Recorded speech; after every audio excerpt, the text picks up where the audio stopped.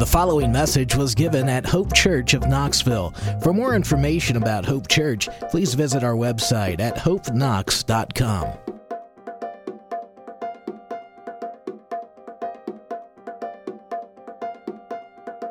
We've been going through the book of Ruth, and we are going to go through all of chapter 2 today. So if you guys want to go ahead and start turning to Ruth, it's in the Old Testament. If you go past Judges, it's a little past the book of Judges.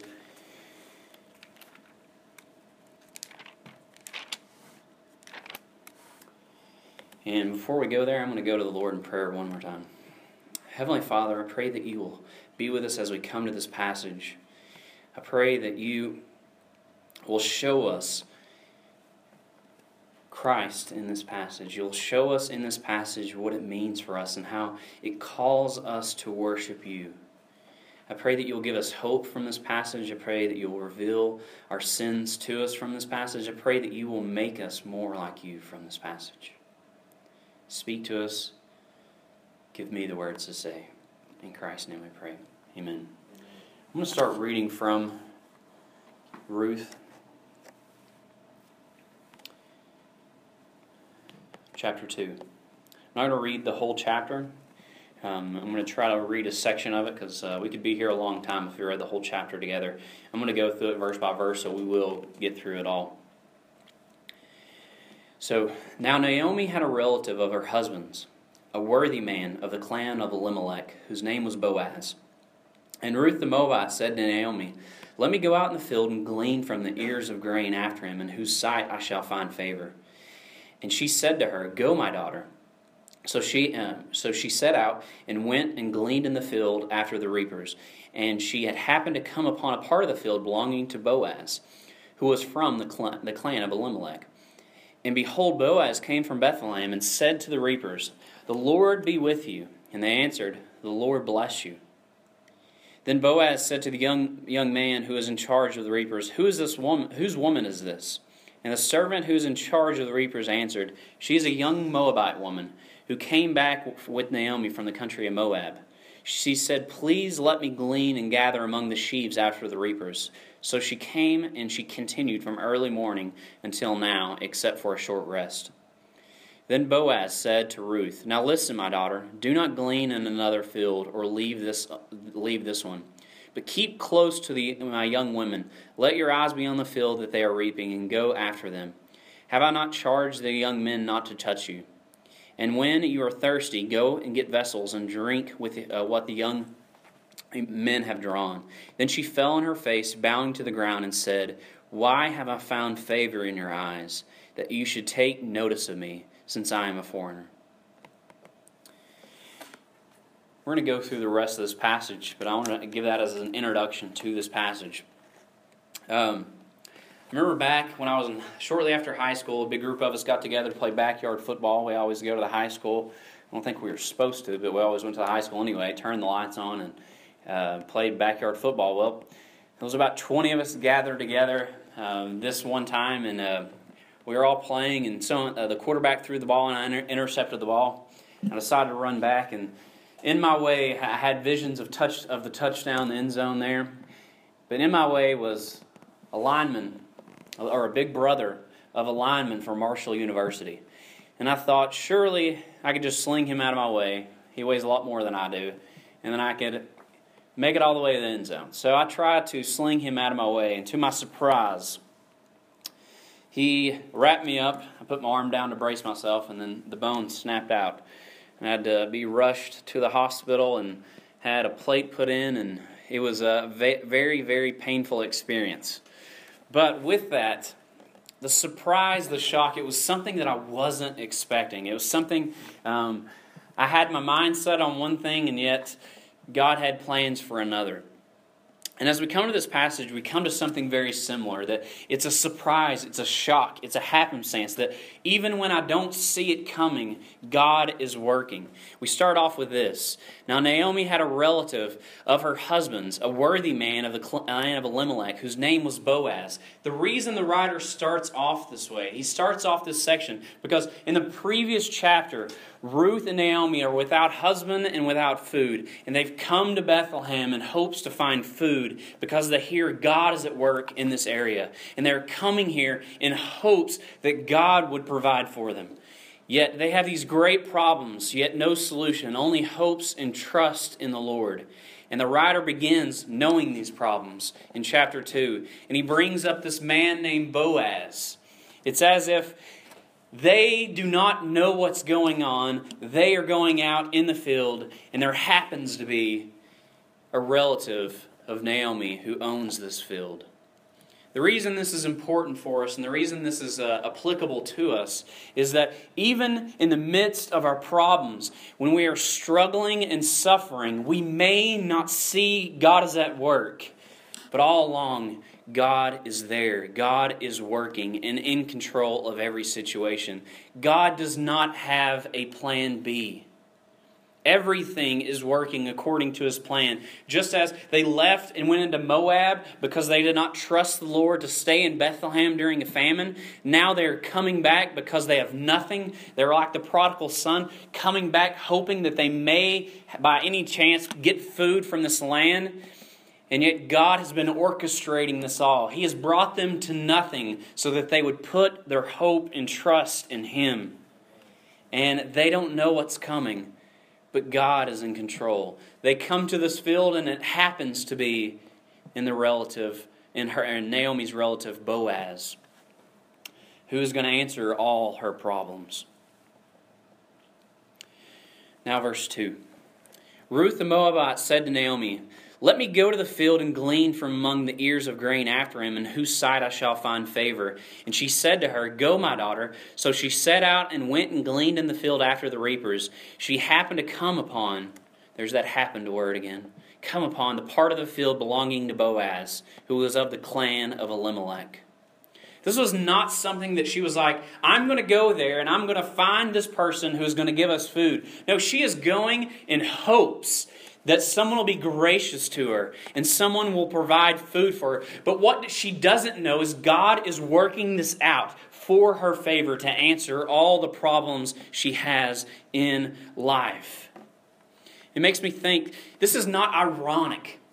Or this is, if you want to think of it theatrically, this is a theater-like ironic. She has all these great problems, and she happens to go into the field of this man who loves the Lord and who is gracious. It's like she's walking along in prayer in hopes that God is going to do something. And then she walks in, and all of a sudden, there's this man who is gracious. It's ironic, not Alanis Morissette ironic. That's tragic. This is ironic that the Lord is doing something great. It makes me think of this. I always quote Martin Luther, and I feel like I quote him every week almost. It just shows he's a great one to study. It's very interesting. Martin Luther caused the Reformation. When the Roman Catholic Church was not teaching salvation by faith alone, they were making people pay for relics so that they could get family members out of purgatory. Martin Luther comes along and he says, no, the Pope and the Roman Catholic Church is not my authority. Scripture alone is my authority. And salvation is by faith alone. He comes up with these phrases, these phrases come out of the Reformation. Sola Scriptura, by Scripture alone, that determines my faith. Sola Fide, by faith alone I am saved. And Sola Dei Gloria, they're all to the glory of God alone. Well, Martin Luther, who caused this, who nailed 95 reasons to the Pope's door on what's wrong with the Roman Catholic Church and where they err, very bold thing to do, because they could put him to death during this time. Someone once asked him, Luther, when did the Reformation take place? When did this great event where people return back to God's Word, they return back to salvation by faith alone, they turn back to bringing God glory alone? When did this great Reformation take place? And his response was very interesting. His response was this: I started preaching the gospel and I went to sleep. The Reformation took place while I was asleep. Why is that interesting? It's because Martin Luther was just being faithful in what he was supposed to do. He was striving to be faithful in preaching the gospel. It was not while in the midst of him struggling and doing everything that he could do that God was at work. But the Spirit worked because of his faithfulness. He took the words that Martin Luther preached, and while Martin Luther was asleep, God did His work. The Spirit did work through Martin Luther's faithfulness. Do you have a situation in your life where you may be wondering, how am I going to get through this? When is this person ever going to be saved? I've been praying for them. I've been sharing with them regularly. Or maybe we've been thinking here with the church, when are the numbers going to come? When are we going to grow numerically? And we need to remember, God has called us to be faithful. That in the midst of faithfulness, God works. It was not Martin Luther's cleverness or his wittiness. It wasn't his entertainment that brought about this great Reformation, that brought people back to God's Word. It was his faithfulness to God's Word.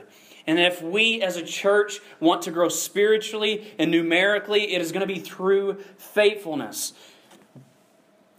It's not going to be through entertainment. We're not going to win people by entertaining people. Television entertains people. We need to bring people back to God's Word. I have a friend back in Louisville. His name's Joseph. And when I was in Louisville, I used to work next to him every single day, and we would talk on a regular basis. We'd joke around, we'd cut up, and every so often I would continually try to bring the conversation back to Christ, and we would slowly have conversations about Christ. He's an incredible friend. And then several years later, I was striving to be faithful in what God has called me to do, and several years later, he sends me a message to let me know that I was instrumental in him coming to the Lord and to His salvation. That we may not see what God is doing. We may not get to see the fruit of our labors. Ever so often we get the joy of seeing it. But God has called us to be faithful, and maybe 10 years down the road, we'll get to see the beauty of what God has been working out behind the scenes when we have been so blind to it. But here we see Ruth is just striving to be faithful. And she is just trying to take care of her mother. She is just trying to make food for them and care for them. She is being a good woman, a helpful woman, a loving woman. If we want to see God at work, it's not going to be through our means of entertainment. It's going to be through our faithfulness. So now back to the verse. So she set out and went and gleaned in the field after the reapers. Why does it bring this up that she's going to the field after the reapers? Why is this important for us? In Leviticus 19, 9 and 10, and also 23, 22, it tells us this, that not only has God commanded people to be faithful in their work, here God has told them, He's given a command to the people of Israel that they're not to exhaust their crops. So when they're farming, if they were lucky enough to own a farm, they were not to use all of the crops, but they're leave to the borders. The borders of the crops are there to leave them. They're not to take food from them in case a poor person may come afterwards, so that the poor person will have something to eat. And here we see Ruth is going, hoping to find food from a farmer who has been faithful to God's command. And she is blessed because of that. You ever wonder, people always say that the God of the Old Testament is a God of wrath and not a God of love. This is exactly the opposite of what the Old Testament teaches. When people say comments like this, they're completely ignorant of the Bible. God is the same yesterday, today, and forever. He is always a God of love. And this is a beautiful section where we see God has commanded the people of Israel to leave food for those in need. He loves not only those who have a lot, but He loves those who have a little. Ruth maybe went in shame. She went from having a lot to nothing. And now she's coming to this field hoping to find food. And she meets a man named Boaz. The end of her story is not shame in her circumstances, but it's how God will work.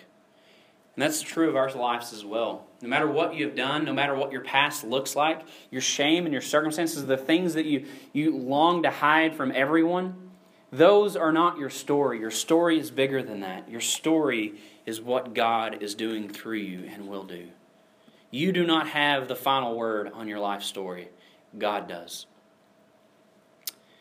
Now verse 4. Behold, Boaz came from Bethlehem and said to the reapers, "The Lord be with you." And they answered, "The Lord bless you." This is, I think, very interesting that it starts off this way. So she's come to this land, and then this man named Boaz comes along, and he starts saying, "The Lord bless you." And then they respond back, "The Lord bless you." Ruth is without food and without a husband, and she has no heir whatsoever to her throne. She has no family lineage that's going to come from her. And she comes, and the Lord not only provides her food in this man's farmland, but also she is now working and getting food from the land of someone who loves the Lord. So not only has He brought her food, He's also brought her around people who love the Lord. That is the God you serve. When you're in your time of your most need, in your greatest need, not only does the Lord provide, He's going to surround you with people. And He challenges you to surround yourself with people who love the Lord. It also challenges us to work as believers. You cannot divorce your church life from your work life. We are called to represent Christ in our workplaces. And here Boaz is blessing the Lord in the midst of his work. This is a Christian work ethic. There is a way to work in such a way that you glorify God. Paul tells us, whether you eat or drink, do all to the glory of the Lord. Are you striving when you're at work to glorify God? Or do you just treat it as a job that you hate and dread? Do you have a case of the Mondays every day? Longing for the weekend where you get the free time? No. Treat your job as worship.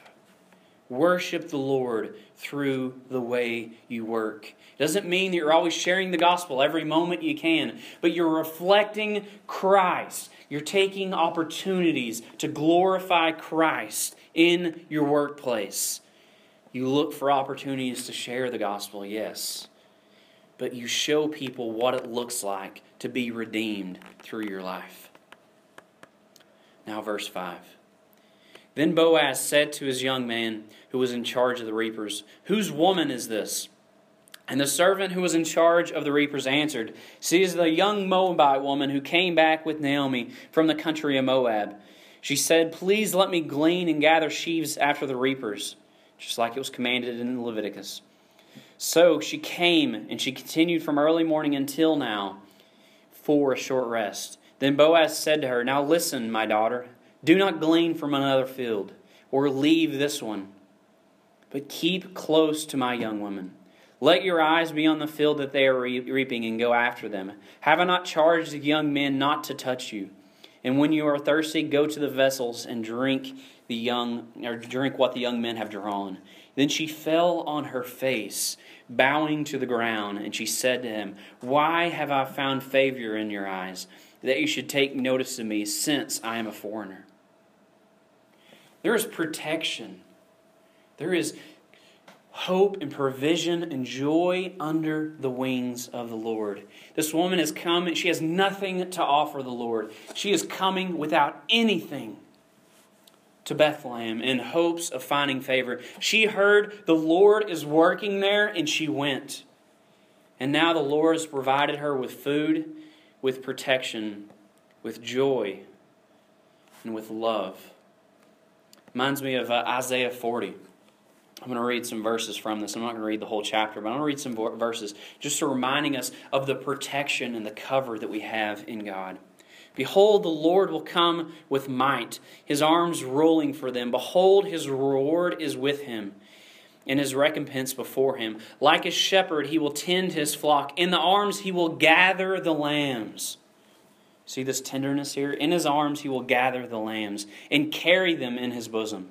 He will gently lead the nursing ewes. The everlasting Lord, the Creator of the ends of the earth, does not become weary or tired. His understanding is inscrutable. He gives strength to the weary, and to him who lacks might He increases power. Though youths grow weary and tired, and vigorous young men stumble badly, yet those who wait on the Lord will gain new strength. They will mount up on wings like eagles. They will run and not get tired. They will walk and not become weary. Are you tired? Are you weary? Does your life have a lot of struggles in it? Are you struggling to find hope in the midst of whatever is going on in your life? Come and rest under the wings of the God who does not get tired and does not grow weary. Come find your comfort and rest. Just as Jesus says, all you are weary and heavy laden, come to me and find rest. Rest in Christ. That no matter what is going on in the world, no matter how bad it gets, no matter what ISIS does to you, no matter if they behead you, you have your comfort and your stability in Christ. People cannot do anything to you when you are in the hands of the Lord. Paul was beaten nearly to death, and he says, I count these as momentary afflictions compared to the surpassing knowledge of knowing Christ, my Lord. Slight, momentary afflictions. That's what ISIS does to believers when they behead them.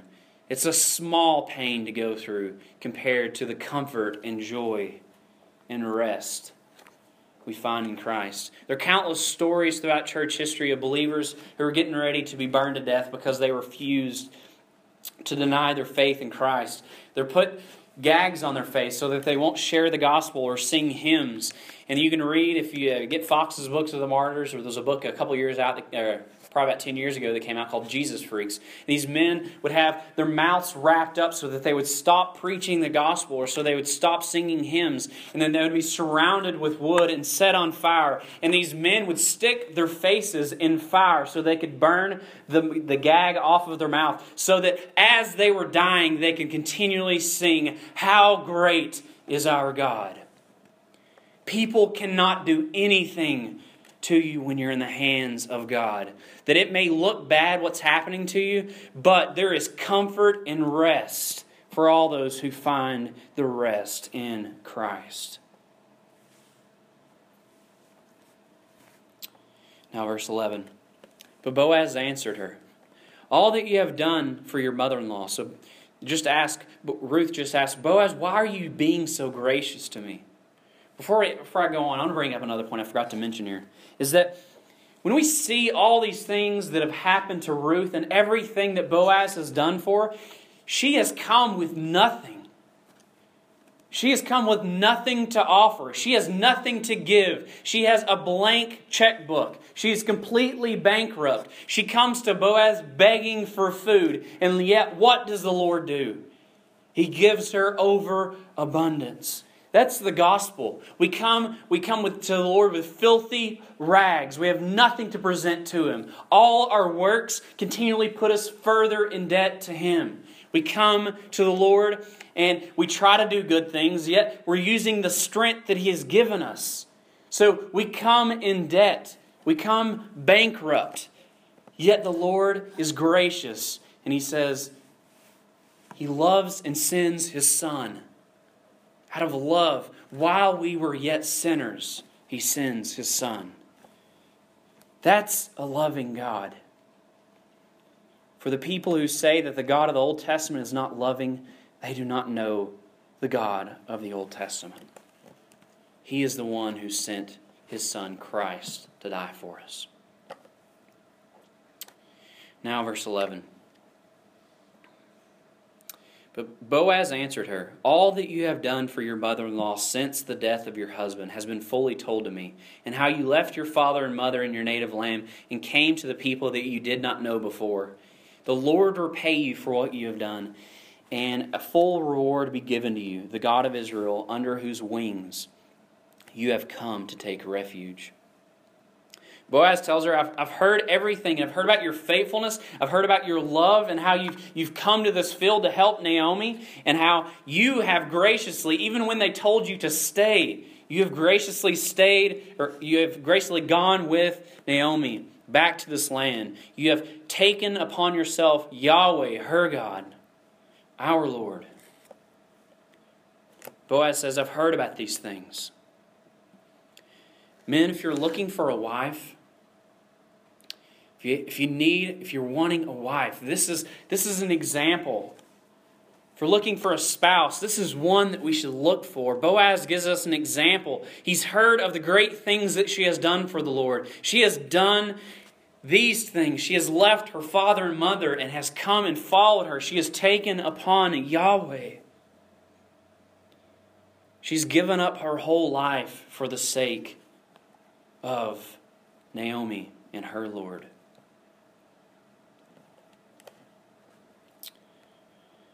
Now let's go to verse 13.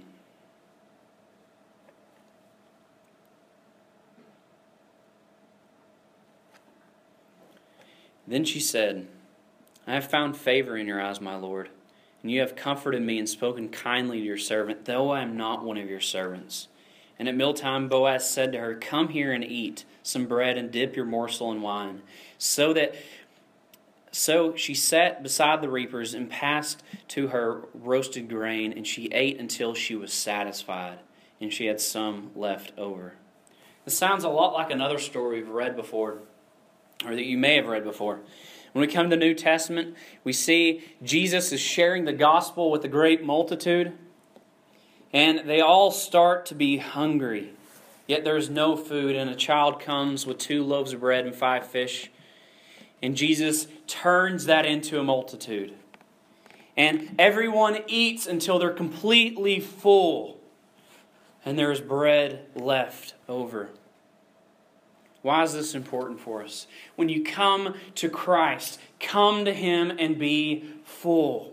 Come to Him, all you who are heavy laden, and find your rest there. You will be filled and overflowing in Christ. No one will be lacking in Christ. That's what we see here. Boaz gives us a small picture of what will soon be true of this man Jesus, who will come and feed. And he says, I am the bread of life. Once you eat of Christ, you will never hunger or thirst again. Come eat of Christ.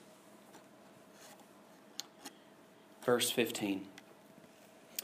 When she rose to glean, Boaz instructed his young men, saying, Let her glean even among the sheaves, and do not reproach her. And so pull out some of the bundles for her, and leave it for her to glean, and do not rebuke her. So she gleaned in the field until evening. Then she beat out what she had gleaned, and it was about an ephah of barley.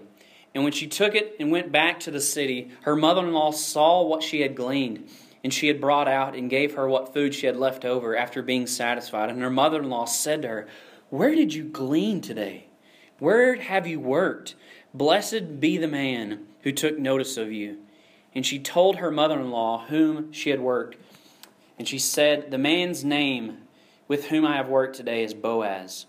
And Naomi said to her daughter-in-law, May he be blessed by the Lord, whose kindness has not forsaken the living or the dead.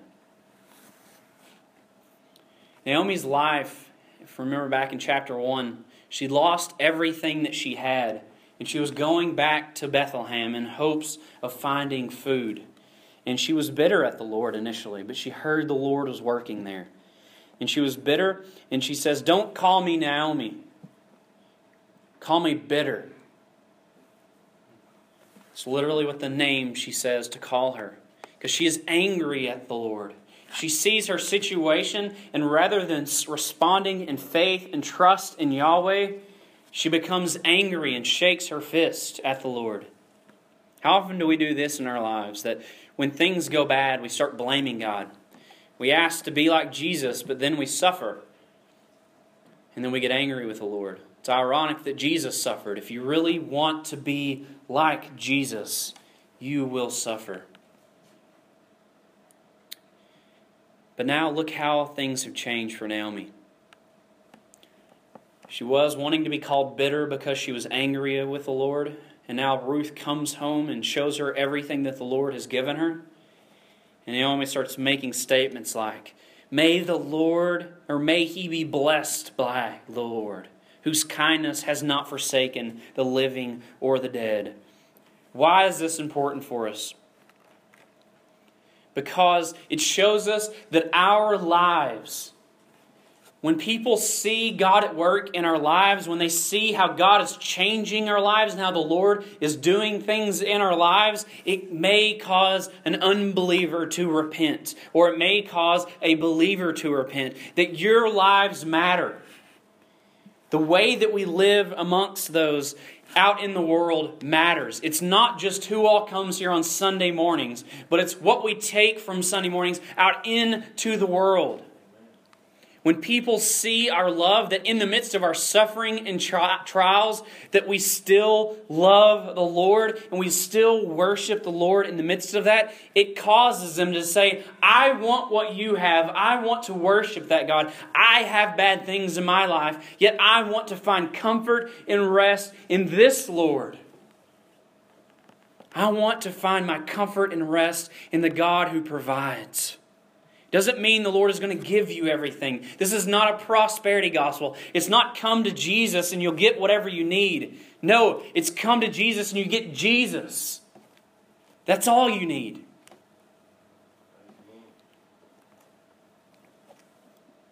Naomi repents because she sees what's going on in Ruth's life. And she says, may the Lord bless this man.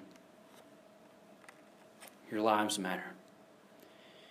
Then it says this, Naomi also said to her, the man is a close relative of ours, one of our redeemers. What's this phrase mean here? You've probably heard the phrase, very popular, a kinsman redeemer. Very often in the Old Testament you'd have someone who would die. A brother would die of yours, and then you would take the responsibility of bringing his wife into your household and caring for her and passing along the seed in hopes that the coming Messiah would come. And they got to be known as a redeemer. You redeemed this woman who would then have nothing to bring. It wasn't before you had 401ks where you could take care of your wife after you passed away. No, you had redeemers, family members who would take care of you. They were called redeemers. This is where we get a kinsman redeemer. Ruth comes to the table, like I've said, with nothing. And yet she has a kinsman who then comes and protects her and redeems her and saves her and provides for her. That's the gospel, guys. We come to the table with nothing. There's nothing we can do. And yet Christ comes. He redeems us. He washes us clean, just like the snow we see out there. We're as white as snow. He then protects us. He put His hands over us. He says no one can touch them. He gives us food. He says, come to me, all you heavy laden. He gives us rest. Boaz is acting as a type of Christ to her. Now back to our passage. And Ruth the Moabite said, besides, he said to me, you shall keep close by my young men until they have finished all my harvest. And Naomi said to Ruth, hear my daughter-in-law, or said to her daughter-in-law, it is good, my daughter, that you not go out with young women, lest in another field you be assaulted. So she kept close to the young women of Boaz, gleaning until the end of the barley and wheat harvest. And she lived with her mother-in-law. Why does this passage end in this way? Remember how the passage begins? Very, very often in the Bible, you got to remember they were a spoken culture, and that's an oratory culture, if you want to think of it that way, an oral culture. That most people didn't have the ability to read, so when they would come to the temple and they would hear these stories read, so arguments would be made. You have different oral applications, ways. We didn't follow it point by point like an outline like we do. They didn't read the same way we did. So what they had was what was called a chiasm, or a chiastic structure. And what that is the way the author begins a section, he ends the section. And what he's trying to say is, this is what I'm going to prove. And then he proves it throughout the story. And then at the end, he says, truly this is sure. And what's going on here is, so the beginning and the end are the same, kind of like Matthew's gospel. Think of it that way. Matthew's gospel begins by saying he's the son of David and son of Abraham. And it ends by saying Jesus says, all authority in heaven and earth has been given to me. Who has all authority? A king. Matthew is saying Jesus is truly the son of David. And then Jesus says, go into all the nations. Well, what promise was given to Abraham? The nations are going to be blessed by you. So Matthew begins his letter by saying, he's going to be the son of David and the son of Abraham. He ends by saying, truly he was the son of David and the son of Abraham. Here we have the same thing. This chapter begins by saying, there's this man named Boaz who's one of our relatives. Then you hear the story of Boaz. And it's supposed to draw our ears. Why is this man being brought up over and over again? Why is this man's story being told to us? We just heard that Ruth and Naomi have no hope. They have nothing to offer. And now we hear about this man named Boaz. Well, who is this man named Boaz? And we start to hear what he does. But then it ends this way.